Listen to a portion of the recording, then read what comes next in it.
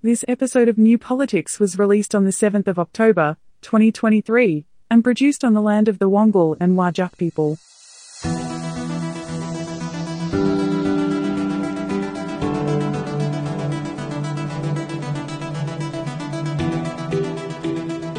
Welcome to New Politics. In this episode, the Voice to Parliament referendum is now open for voting and the fear and division from the No campaign continues. Is the last Liberal Party government in Australia just about to collapse? The report from the Disability Royal Commission, strike action at the supermarket, and the problems left behind in the immigration system by the previous government. I'm Eddie Djokovic, editor of New Politics. I'm David Lewis, Speaker of the US House of Representatives.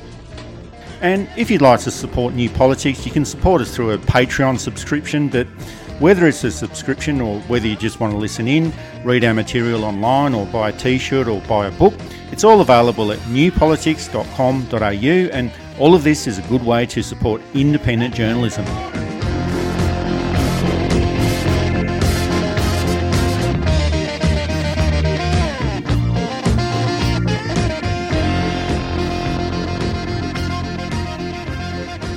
Voting for the Voice to Parliament referendum has opened up, and there's just one more week to go before the final date, and that's October the 14th. And there's been the usual fear, division and misinformation from the No campaign and from the Liberal Party, and unfortunately this will continue up until 6 p.m. on the date of the referendum. And that's going to be a long, long time to put up with the eyesore and the earsore of the No campaign. And there has been some good news for the Yes campaign, with recent opinion polls suggesting that there has been a slight swing back for the Yes vote.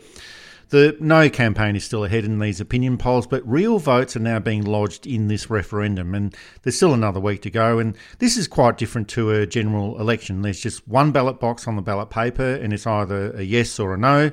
And overall, this should have been a very straightforward process. But when you've got that combination of political opportunism, a very right-wing Liberal Party, and a leader who's got nothing to offer but feels that he's got nothing to lose, well, it just ends up being a terrible mix. Both campaigns have been awful. The Yes campaign has been disastrous. The No campaign has been catastrophic. And if No gets up, it will say a lot about Australia that a lot of us don't really want to hear. I am hearing in conversations more recently, the lies of the No campaign are being repeated as fact. And when you try and explain that it's not true, they say, oh, where did you get that information from? You know, how do we know it's not the Yes campaign that is lying? And I try and give them the facts, and I'm told, of course, they're going to say that. It's all fake news. So trying to explain that Indigenous people are actually some of the most disadvantaged in the Western world. Oh, no, they're not. They're really privileged. ATSIC was completely corrupt. Aboriginal Affairs spends $430 billion a year. None of that's true. I'm hoping that common sense and empathy will prevail and that people stop listening. But I don't think that the situation is hopeless. I've seen signs of surrender from both sides. Yes seems to have given up in many ways, but No also seems to have given up and is getting more and more desperate. I do think Nathan Cleary coming out in favour will swing a few wavering voters, but only in a couple of states. I don't know that there's many in, say, South Australia who cares what a rugby league player thinks, one way or the other. Oh, well, you are right. There are more people coming out in support of the Yes campaign, and last weekend we did have the Festival of the Boot, and Collingwood won the grand final in the AFL, and good old Collingwood forever. And the Penrith Panthers, now I don't know very much about rugby league, but I did watch the game and had to be pointed to the right screen so I knew what was going on and which game I should be watching. And as you mentioned, Nathan Cleary, the captain of the Penrith Panthers and the winner of the men's premiership, he posted a video about his support for the Yes campaign. No voice, no choice. Come on Australia, vote yes. So there's more people of goodwill coming out to support the Voice to Parliament, and I think that's good news. But of course there's going to be more fear, more division and confusion promoted by the No campaign and the Liberal Party. Here's Dan Tehan being schooled by Noel Pearson on the ABC's Q&A program.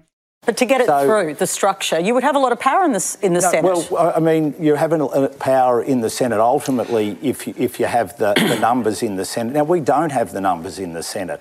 And the government... With the government, you would? With the government, and if the government practiced true bipartisanship, so when they set up the committee, would they have equal numbers of Liberal and Labor on the committee? Dan, no, they wouldn't. So I think you're missing the point, mate. Am I not?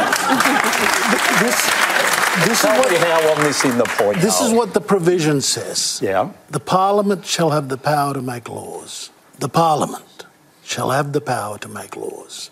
It's like that social welfare legislation, right? That was passed by the Australian people. All of the legislation that was generated under that provision was not known at the time the referendum passed. We passed rafts of social welfare legislation under that power in the many decades since then. We're just talking about a constitutional power as opposed to the legislation.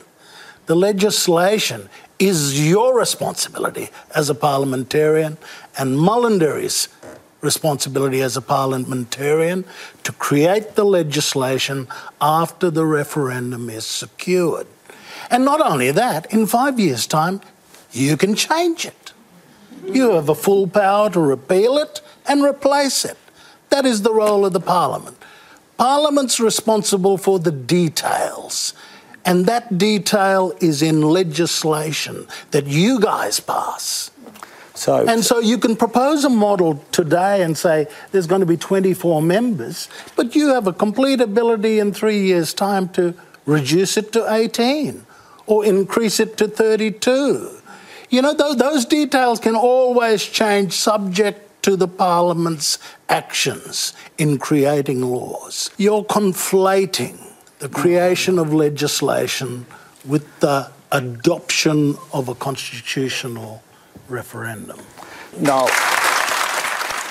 And there's also a few more red herrings being pushed forward by Jacinta Price and Warren Mundine, and they've made a call for more audits of funding of Indigenous programs and pushing other conspiracies out there as well. And just when you think that they can't go on with this anymore, they reach down into that bucket of muck and throw some more muck around, and it doesn't have to be true or not, they just make it up. And then when you think surely there can't be any more division, the colour purple crops up, and that's where the Australian Electoral Commission has told the Yes campaign that they can't use purple because it's too close to the branding colour of the Electoral Commission. And this fed into other News Corporation conspiracies that the Yes campaign is cheating and trying to trick everyone. And if it's not one thing, it's something else. If one claim is refuted, then the No campaign moves on to another issue, the colour purple, or a core flute in the wrong spot at a polling booth, or audits of funding, or something else that no one has ever thought of in the history of humankind. So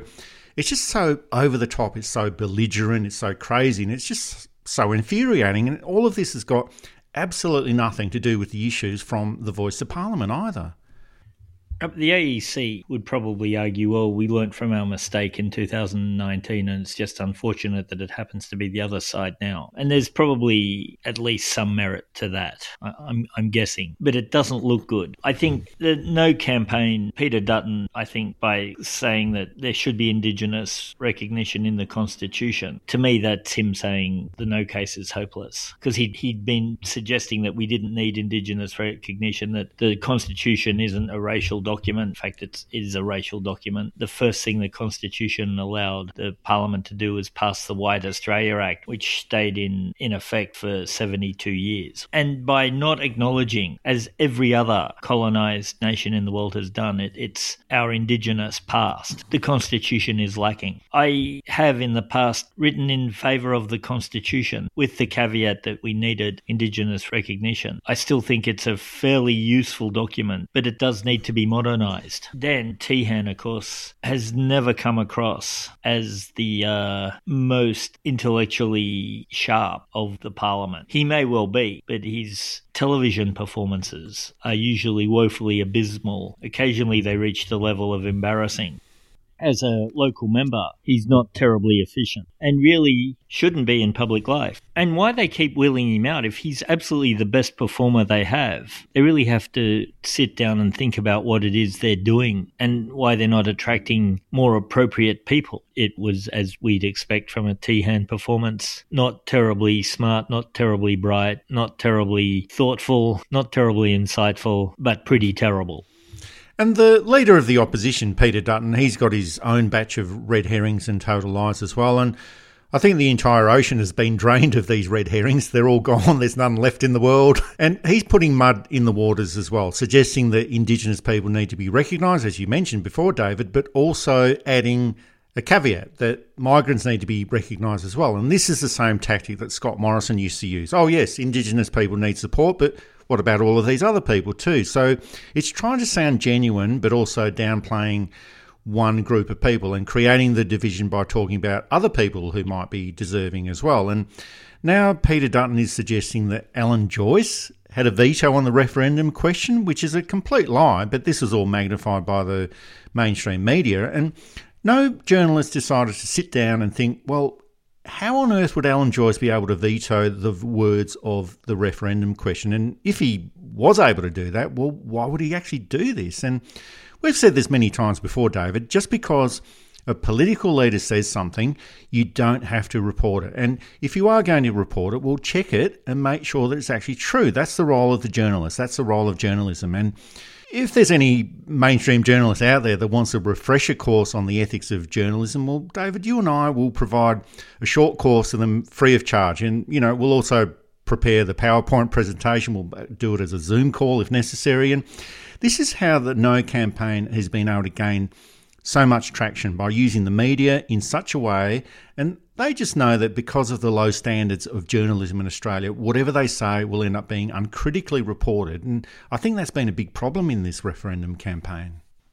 I think one of the missteps of the Yes campaign was using Alan Joyce's endorsement, given especially he wasn't terribly popular before it came out as to why he shouldn't be terribly popular, and before he essentially left the country in a hurry and shortened his notice. But certainly saying that he had final say. Who said this? Where's the evidence? Where's the document which has Alan Joyce's signature on it? Where's the phone call records that said... And why would Qantas, of all the corporations in Australia, why would Qantas want final say? If it was a mining firm, although again, I don't think Twiggy Forrest or Gina Rinehart or anyone from Rio Tinto, as much as they would love to, had final say or had any say. It's like the Uluru Statement of the Heart. It's really 26 pages. No, it's not. It's one page. The Uluru Statement of the Heart, page 1 of 1, there it is. A nicely composed, genuine statement of reconciliation.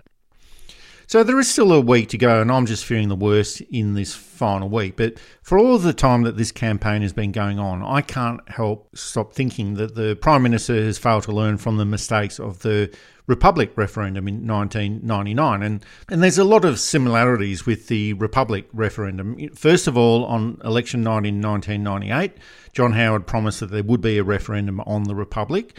In 2022, on election night, Anthony Albanese promised that there would be a vote on the voice to Parliament. And the key difference here is that John Howard never actually wanted to have a Republic.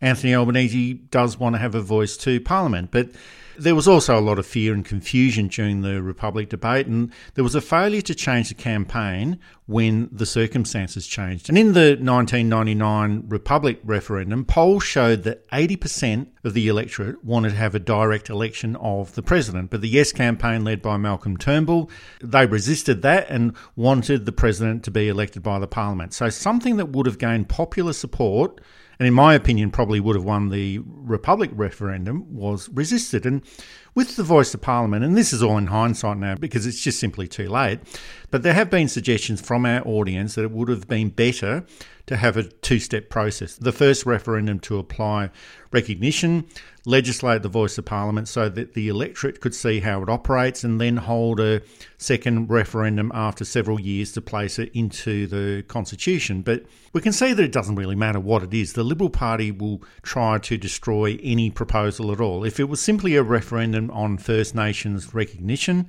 well, they'd work out a way of destroying that. If the voice of Parliament was legislated first, well, they'd work out a way of destroying that as well. And it's just that if the Liberal Party is not in government, they'll work out a way of damaging the chances of a Labor government doing anything at all, even if it is in the long-term political interests of the Liberal Party and the Conservative side of politics. And I'm very sure that even if the Liberal Party had initially said, yes, they will support the voice of Parliament, they would have acted in the same way that they're behaving now. Probably less vile and less divisive, but they still would have got Jacinta Price and Warren Mundine to do all of their dirty work because that's just who they are. And I don't know what the solution is. And I might be sounding a little bit defeatist about this at the moment. I'm still going to go out next weekend and hand out leaflets, and I'm still hopeful that there will be a yes vote on October the 14th. And just like an election campaign, anything can happen in the final week. And we've been saying this for some time, that if the yes campaign wins, well, Dutton obviously loses, but if the no campaign wins, Dutton also loses. And that doesn't really give me any satisfaction. But if the no campaign wins next week, I think the entire country loses, and that's what the biggest issue is. One of the things that demonstrates to people that Peter Dutton isn't really a great candidate is that he went directly to no. Had he said, look, we're going to support this because it's the right thing to do, but we are going to make sure that when the process is set up in the legislation, it is done properly, and we'll make sure that the things that you might worry about, such as the wrong people getting in and it's not representative enough, we will make sure that it is set up properly, and we will hold the government to account, and when we get into office, we will improve it. That would have, I think, helped him last a bit longer. If yes gets up, he's finished. If no gets up, he's seen as a lying racist wrecker. Whether he is or not is immaterial, and I'm not necessarily claiming he's any of those things. But in politics, it's not what is, it's what is seen to be. So I think he's shot himself in the foot to get this victory that is really the complete definition of a Pyrrhic victory. He can't win anything from here. They'll talk about a new energised Peter Dutton, but we know that's not the case. That will last 2 weeks, and then his own unfitness for office will become apparent again, and he'll be rolled, probably in January at this point, regardless of the result of the referendum. Small-minded tactics rarely do well in politics over the long term. You have to have a bit of vision about you. Even John Howard could talk about his vision for Australia, that it was a nasty, small-minded, awful vision, is beside the point. He could transcend his own small pettiness and make it seem that, to a lot of voters, that he had a direction and a vision for Australia in the way that the last few leaders of the Liberal Party haven't been able to do. You're listening to New Politics. You can subscribe to us on Apple or Google Podcasts, listen through Spotify, YouTube, SoundCloud and Amazon Music. Or you can find us at newpolitics.com.au, and you can now support New Politics through Substack and Patreon. Yeah, that's why I'm writing a yes vote. Anything less is signed with the death note. Yeah, that's why I'm writing a yes vote. Anything less is signed with the death note, baby.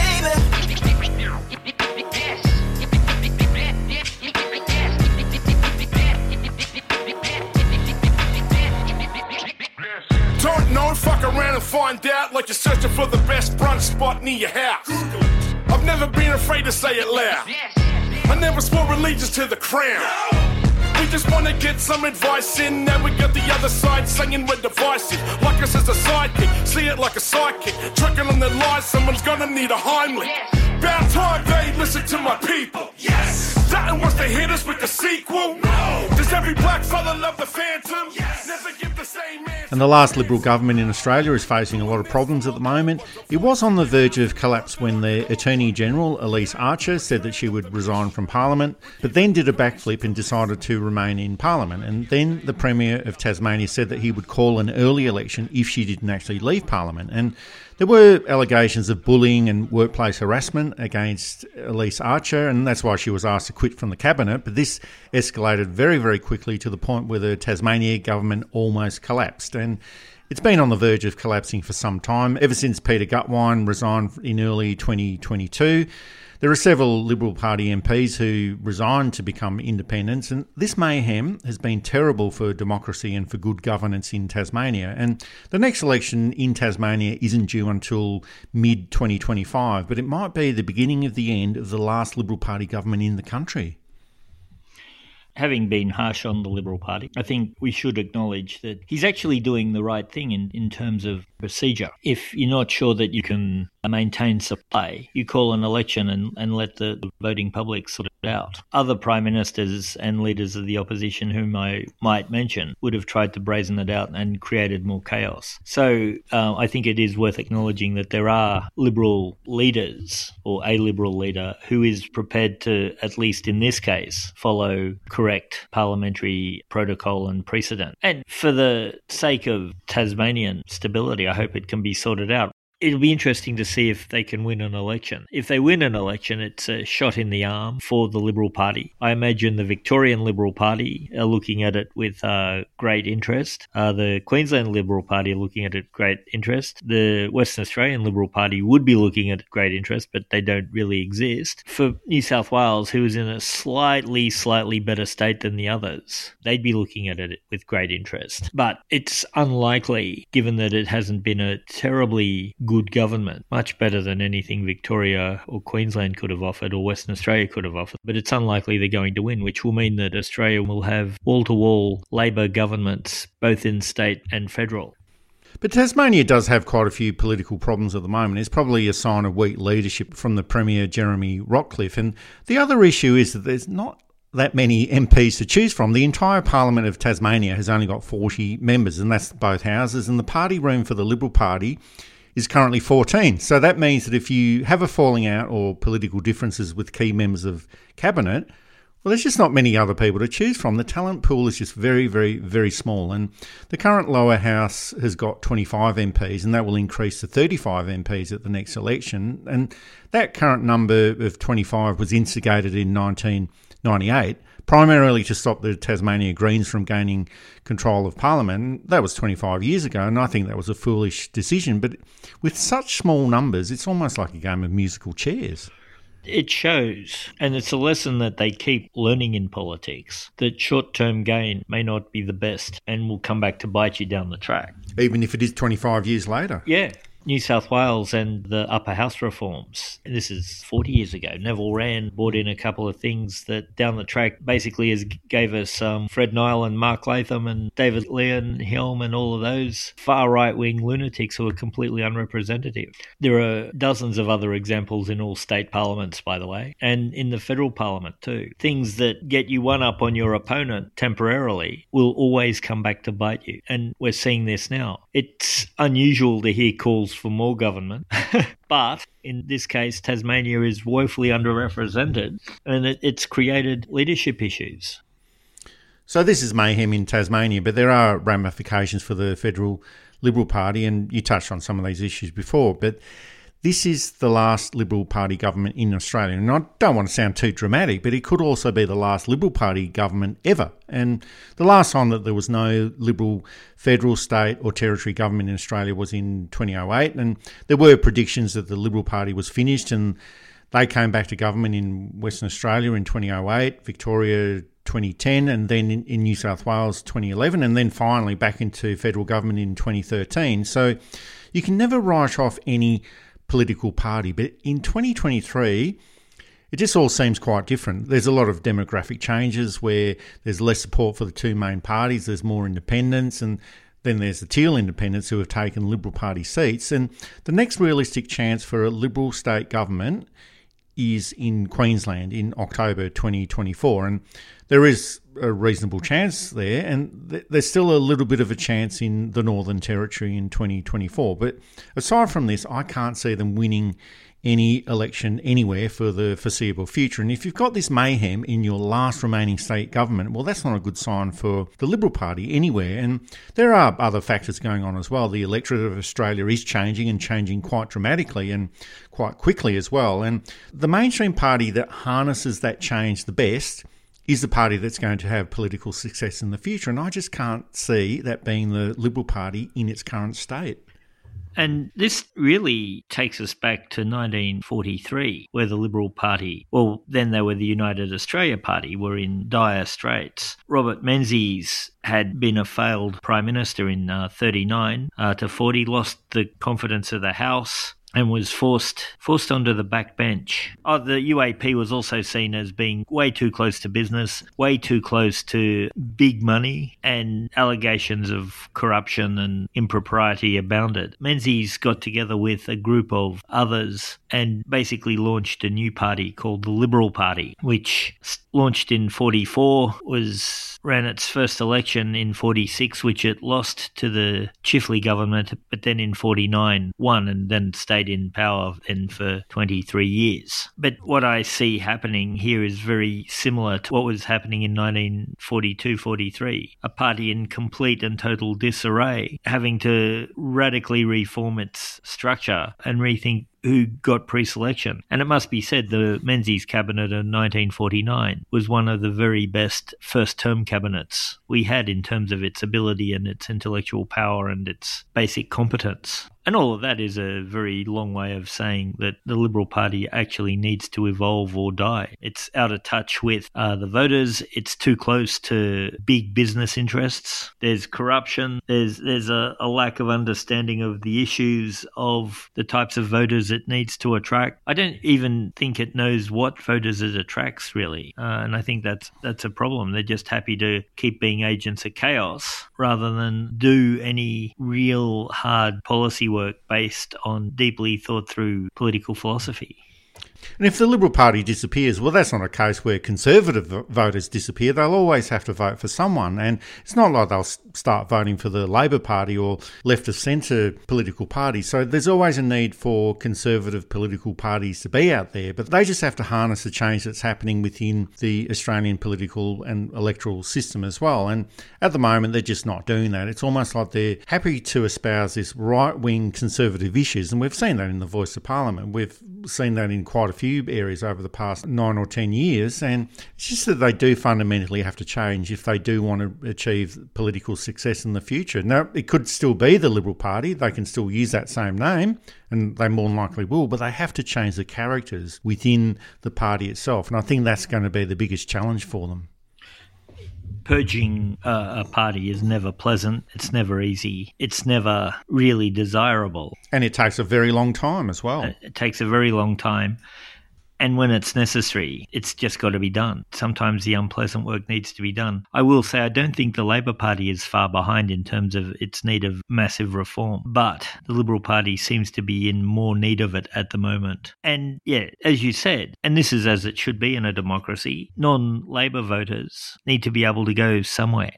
We want that debate. We want to make sure that people feel or are represented in Parliament. Those of us who don't vote that way may struggle to understand why a party that can be so wrong keeps getting legs, but we haven't walked in the shoes of our opponents and colleagues and friends, and we shouldn't judge too hard. Just keep arguing and keep discussing and keep the debate open to show the rightness of the cause you believe in. And that's true of everyone. And moderate Liberals, moderate Labor, moderate. But Australia is essentially a centrist country. You need parties that at least point that way, and then you can steer them to your more definite ends, shall we say. And yeah, the current Liberal Party is not doing that. It's trying to steer people to the far right, and it may have minor success in this, but ultimately it will fail because the Australian populace isn't far right, it isn't far left. It's really centres with a few, I want to use fringe in the proper sense of the term fringe, people on the edge. I don't necessarily mean that everyone who is on the fringe is a lunatic, although some of the fringes are fairly out there.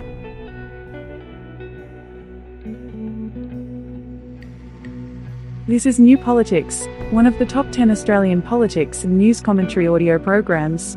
You can listen to us on Apple or Google Podcasts, Spotify, YouTube, Amazon Music, and you can find us at newpolitics.com.au, and you can contribute and support New Politics on Substack and Patreon.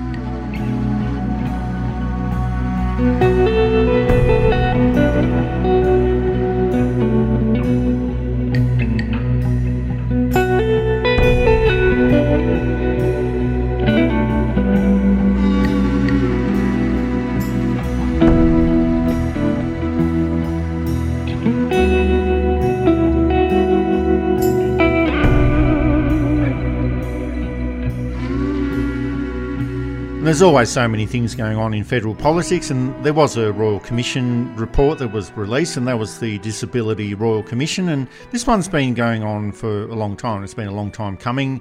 It was first commissioned in April 2019, and that was in response to the widespread reports of violence, abuse, neglect and exploitation of people with disability.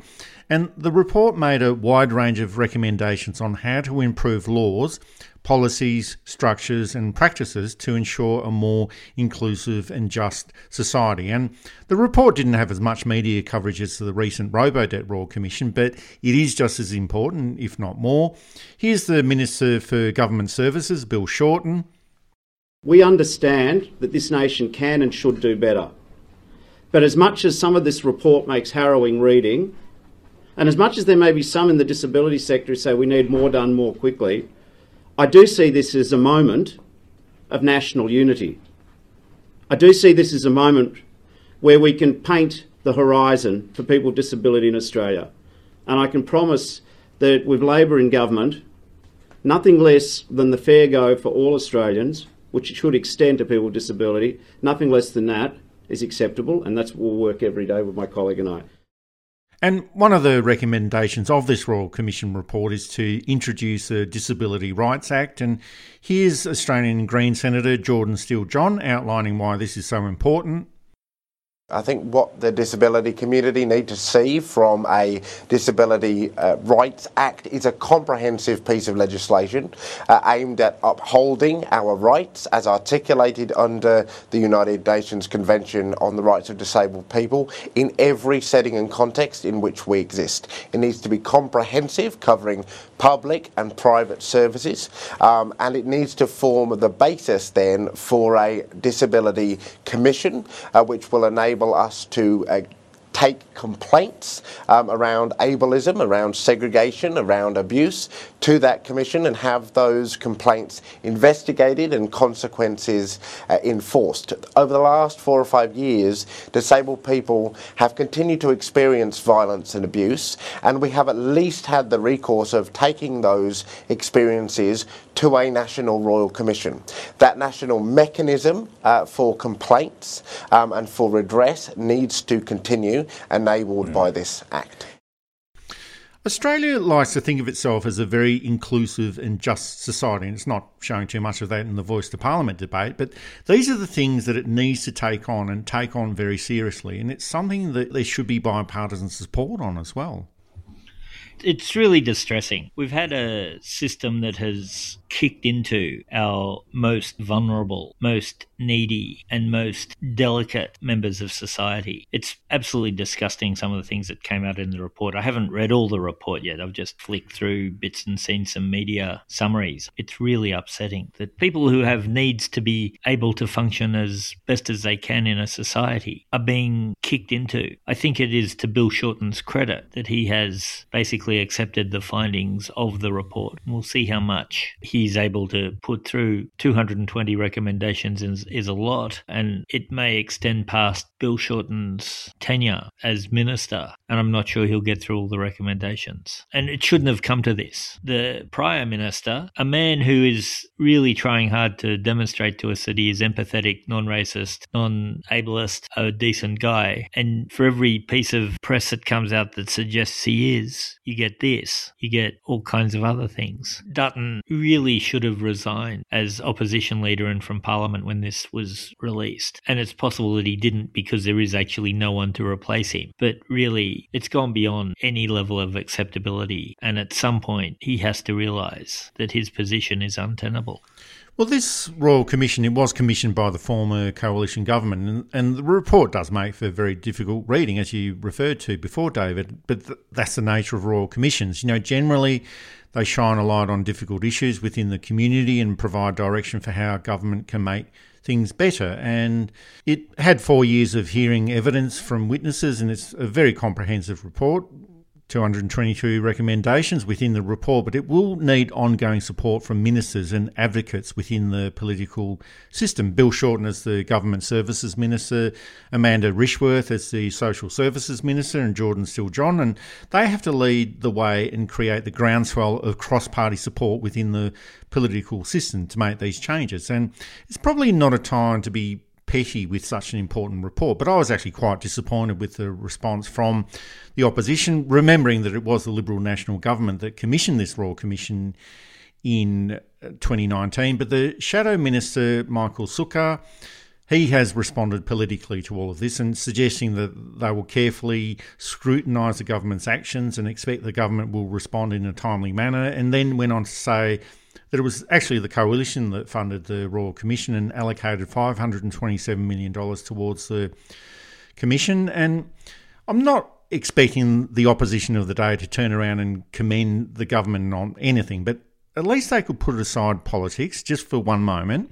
They don't have to mention the government or the ministers. They could just announce that this is a good and common sense response for people with disabilities, and it's very long overdue. And considering that the Commission continued for 3 of its 4 years under a coalition government, and maybe they could point out that it's a whole of government approach. They could do something like celebrate the achievements of people with disability, maybe even bring in Dylan Alcock, Australian of the Year, into a media conference or something like that.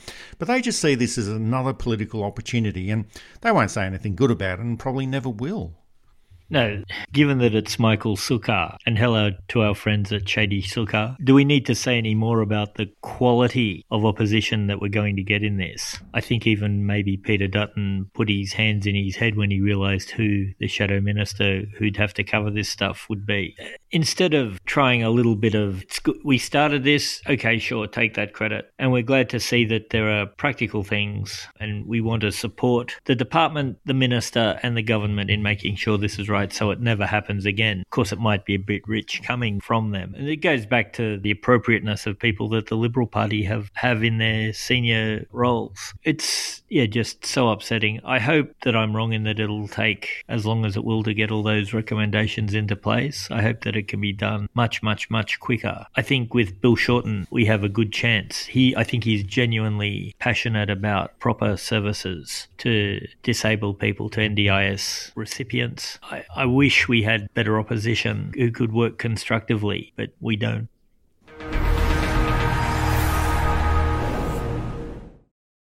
And this isn't an issue directly about the federal government, but the staff at Coles and Woolworths are holding a work strike about poverty wages, and it's being organised by the Retail and Fast Food Workers Union on behalf of these workers. And these workers are being paid between $12 and $26 per hour, and they are campaigning for a living wage of $29 per hour, and also to receive better protections against workplace bullying, workplace harassment and assaults from the public, and job security. And just to put all of this in context, Coles made a profit of $1.1 billion in the most recent financial year, and Woolworths made a profit of $1.62 billion. And these profits are made on the back of worker exploitation and low-paid staff. And people will be inconvenienced by this, but that's what the point of the strike action is.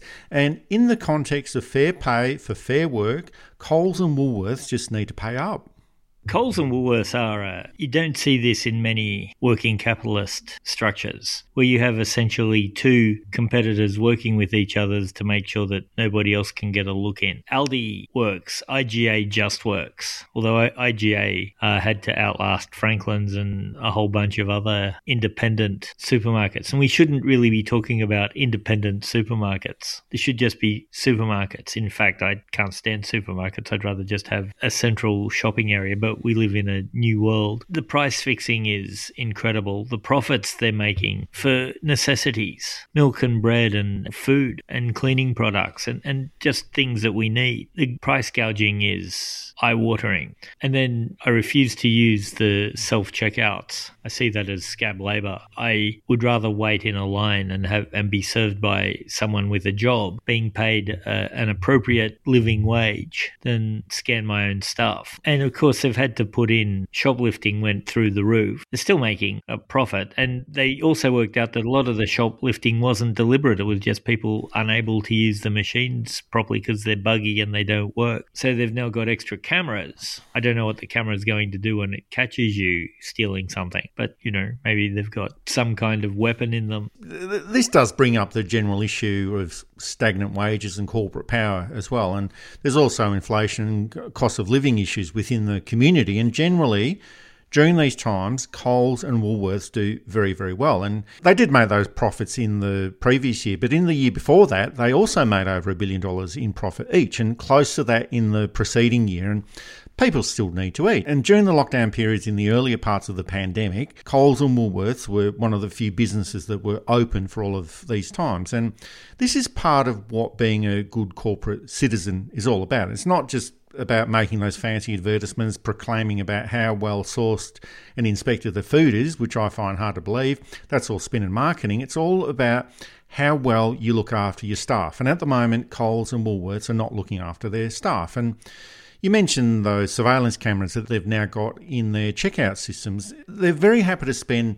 well over $200 million installing these security cameras and checkout surveillance to stop people stealing carrots or whatever they're stealing. And they'd much be better off just paying their staff a higher salary and offering better working conditions. And that's where they should be redirecting their super profits. Yeah, good companies invest in staff, customer service, product, and all of that together generally means that their shareholders are looked after. Coles and Woolworths and a lot of Australian companies look after their shareholders first. And we're seeing, I think, the collapse of this model. The last 20 or so years, it's probably been a bit more than that, but it's been obvious in the last 20 or so years of corporate rating, I think, is coming to an end. I think we're going to start to see CEO wages drop down significantly, 90% and 80%. I think we're going to see dividends be less generous, shall we say, but better investment because there'll be a consistent size over the long term rather than big,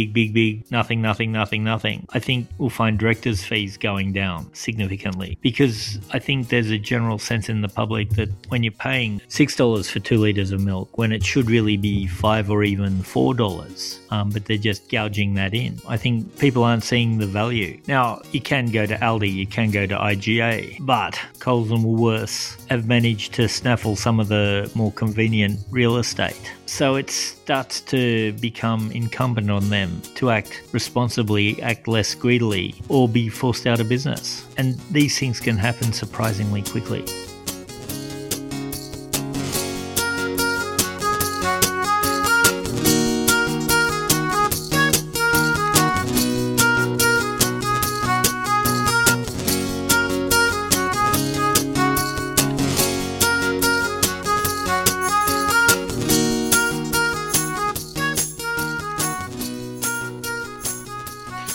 The federal government also announced their findings from the review of the temporary visa system, which has revealed that there's a lot of flaws within the system and corrupt activity, primarily by unregistered and corrupt migration agents and unscrupulous employers. And this has led to an abuse of these people on temporary visas, including human trafficking, slavery, sex trade, drug trade. And people might assume that slavery is a practice from yesteryear, but it is a serious problem. And these sorts of things just shouldn't be happening in Australia. They shouldn't be happening anywhere in the world, and it's the result of cutbacks in the Department of Home Affairs, less staff to police these issues, and a complete lack of regulation. And no prizes for guessing who the Minister for Home Affairs was during this time all of this snowballed. Peter Dutton, who once again, after revealing his incompetence as Health Minister and as Immigration Minister and as Defence Minister, has shown to be incompetent as the Home Affairs Minister. And you'd expect the government to shout this out as much as possible.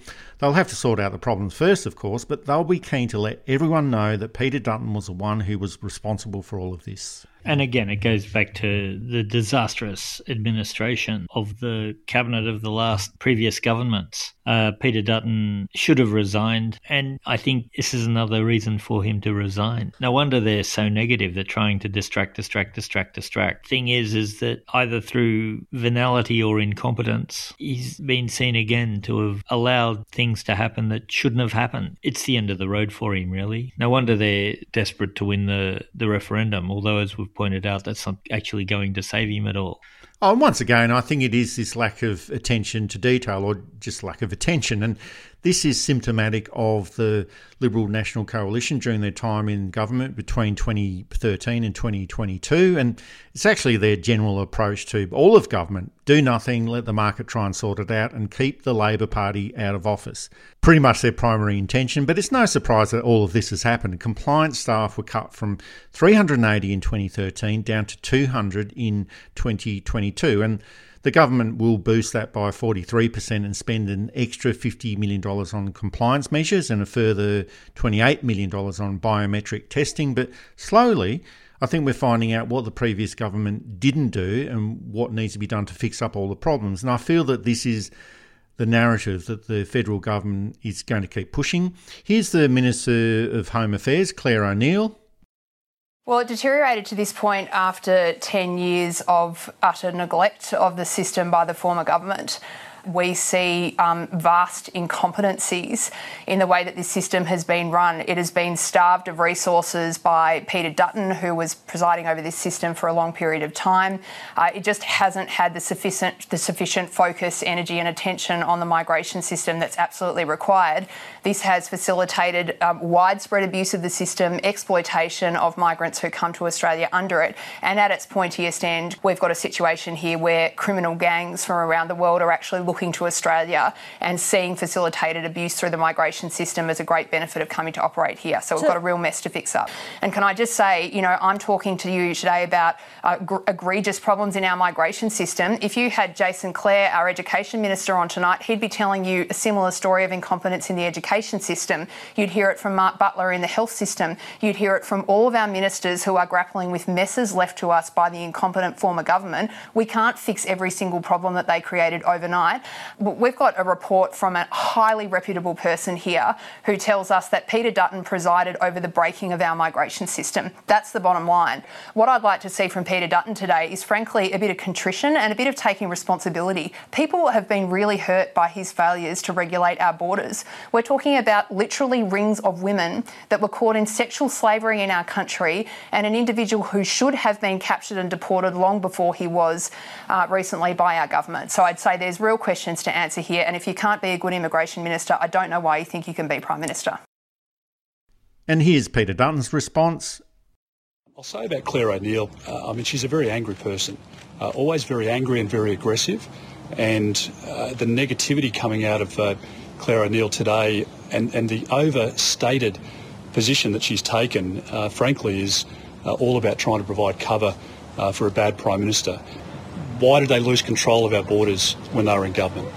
Why have they allowed 105,000 asylum seekers into our country over the last 15 months? Peter Dutton is in a corner here, so he's used the angry woman trope. Not sure how well that will play out in the electorate, but he certainly would have lost quite a few votes there.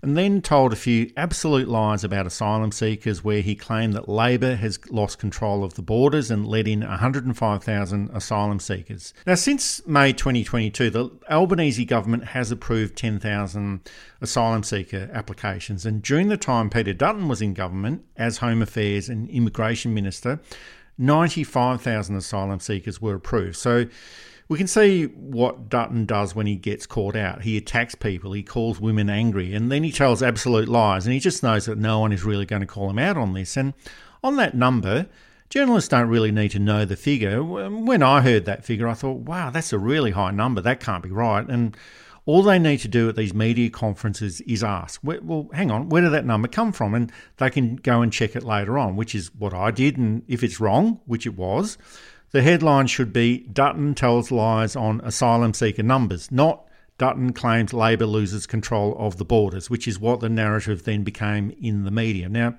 David Crowe from the Sydney Morning Herald, he called out this line, and he's the only one that I've been able to find within the mainstream media that's called this out. But it does get back to what we were saying before. Just because a political leader has words coming out of their mouths, it doesn't have to be reported, and it is okay to call out their lies. Yes, in fact, that's the job. If a politician does something good, great, say it. If they do something bad, great, say it. It shouldn't really go down to parties, shouldn't go down to even your political preferences. It should go down to what is the right thing. Dutton's been caught out again and should be called out. I suspect the media will try and blow this over, but I also suspect there's going to be court cases and other repercussions down the track. And again, kicking into vulnerable, fragile, innocent people who have had the most awful experiences through no fault of their own. Can't be good politics. So these short-term solutions, which might win over a few far-right groups, but essentially horrify most of the Australian public, including Liberal Party voters and National Party voters. I don't think that anyone with any sense of empathy thinks that this is at all acceptable behaviour. In the less short to medium term, it will come back and bite you badly. And we're starting to see this happening again. So we can see what Peter Dutton is doing and his strategies and his tactics, but we can also see what the government is doing here as well. And this is an announcement ostensibly on the problems in the temporary visa system, but I think that it's also the commencement of the next election campaign. And we do say that the midterm of the electoral cycle is when the government starts preparing for the next election. And I think this is what's happening right now. And it is a slow burning message about the general incompetence of Peter Dutton and of the Liberal Party. The electorate might not care too much about incompetence in the management of the temporary visa system, but if they are reminded about this incompetence in a wide range of other areas, and we can see that the Minister for Home Affairs is trying to have it both ways. She's trying to score political points against the Liberal Party, but also pushing the message that she'll take on the responsibility for fixing up the mess. And that's an easy message that can be applied to virtually everything: education, the economy, health, aged care. This idea that Peter Dutton was just so incompetent, we had to spend all of this time cleaning up the mess. Why on earth would you want this guy to ever come back into office to create more damage? And I think that they will keep pushing this message and ramp it up after the referendum on October the 14th. And my feeling is that the federal government is expecting to lose the referendum question next week. And it's not a political event that will see a change of government or even dent the chances of the government at the next federal election. Many governments that have sponsored a referendum and lost that referendum have gone on to win the next federal election. Of the 36 referendum questions that have been lost, only 3 governments have failed to win the next election, and the last one was the Labor government in 1975. These are completely separate political events that don't have actually any relationship to each other. But I expect that this is the start of the political attack on the leadership incompetence of Peter Dutton, not so much his character, because I think that's already been worked out. It's partially the nature of politics and the political process. The Liberal Party do it all the time on Labor Party leaders, so why not? But I think it's also going to be payback for Peter Dutton being so divisive on the voice to Parliament, and I suspect the government is going to do their best to crucify his leadership. They've pretty much been the nice guy to Peter Dutton ever since he became leader of the opposition, but I've got a feeling that that's all just about to change. He is the one who Anthony Albanese said, sit down, bullhead to. And then we haven't seen a lot of that fire. But I think you're right. I think they're trying to remain civil and take the high road for the referendum. And I wonder if the gloves go off, the boots come on, the knuckle dusters go on, and they go to town on him. Given his fairly thin skin and his lack of imagination, it shouldn't be too hard to start to score some real political points on him. That's it for this episode of New Politics. Thanks for listening in. And if you'd like to support our style of journalism and commentary, please make a donation at our website at newpolitics.com.au. We don't beg, plead, beseech or gaslight you about journalism coming to an end. We just keep it very simple. If you like what we do, please send some support our way. It keeps our commitment to independent journalism ticking along. I'm Eddie Djokovic. Thanks for listening in, and it's goodbye to our listeners. I'm David Lewis. We'll see you next time.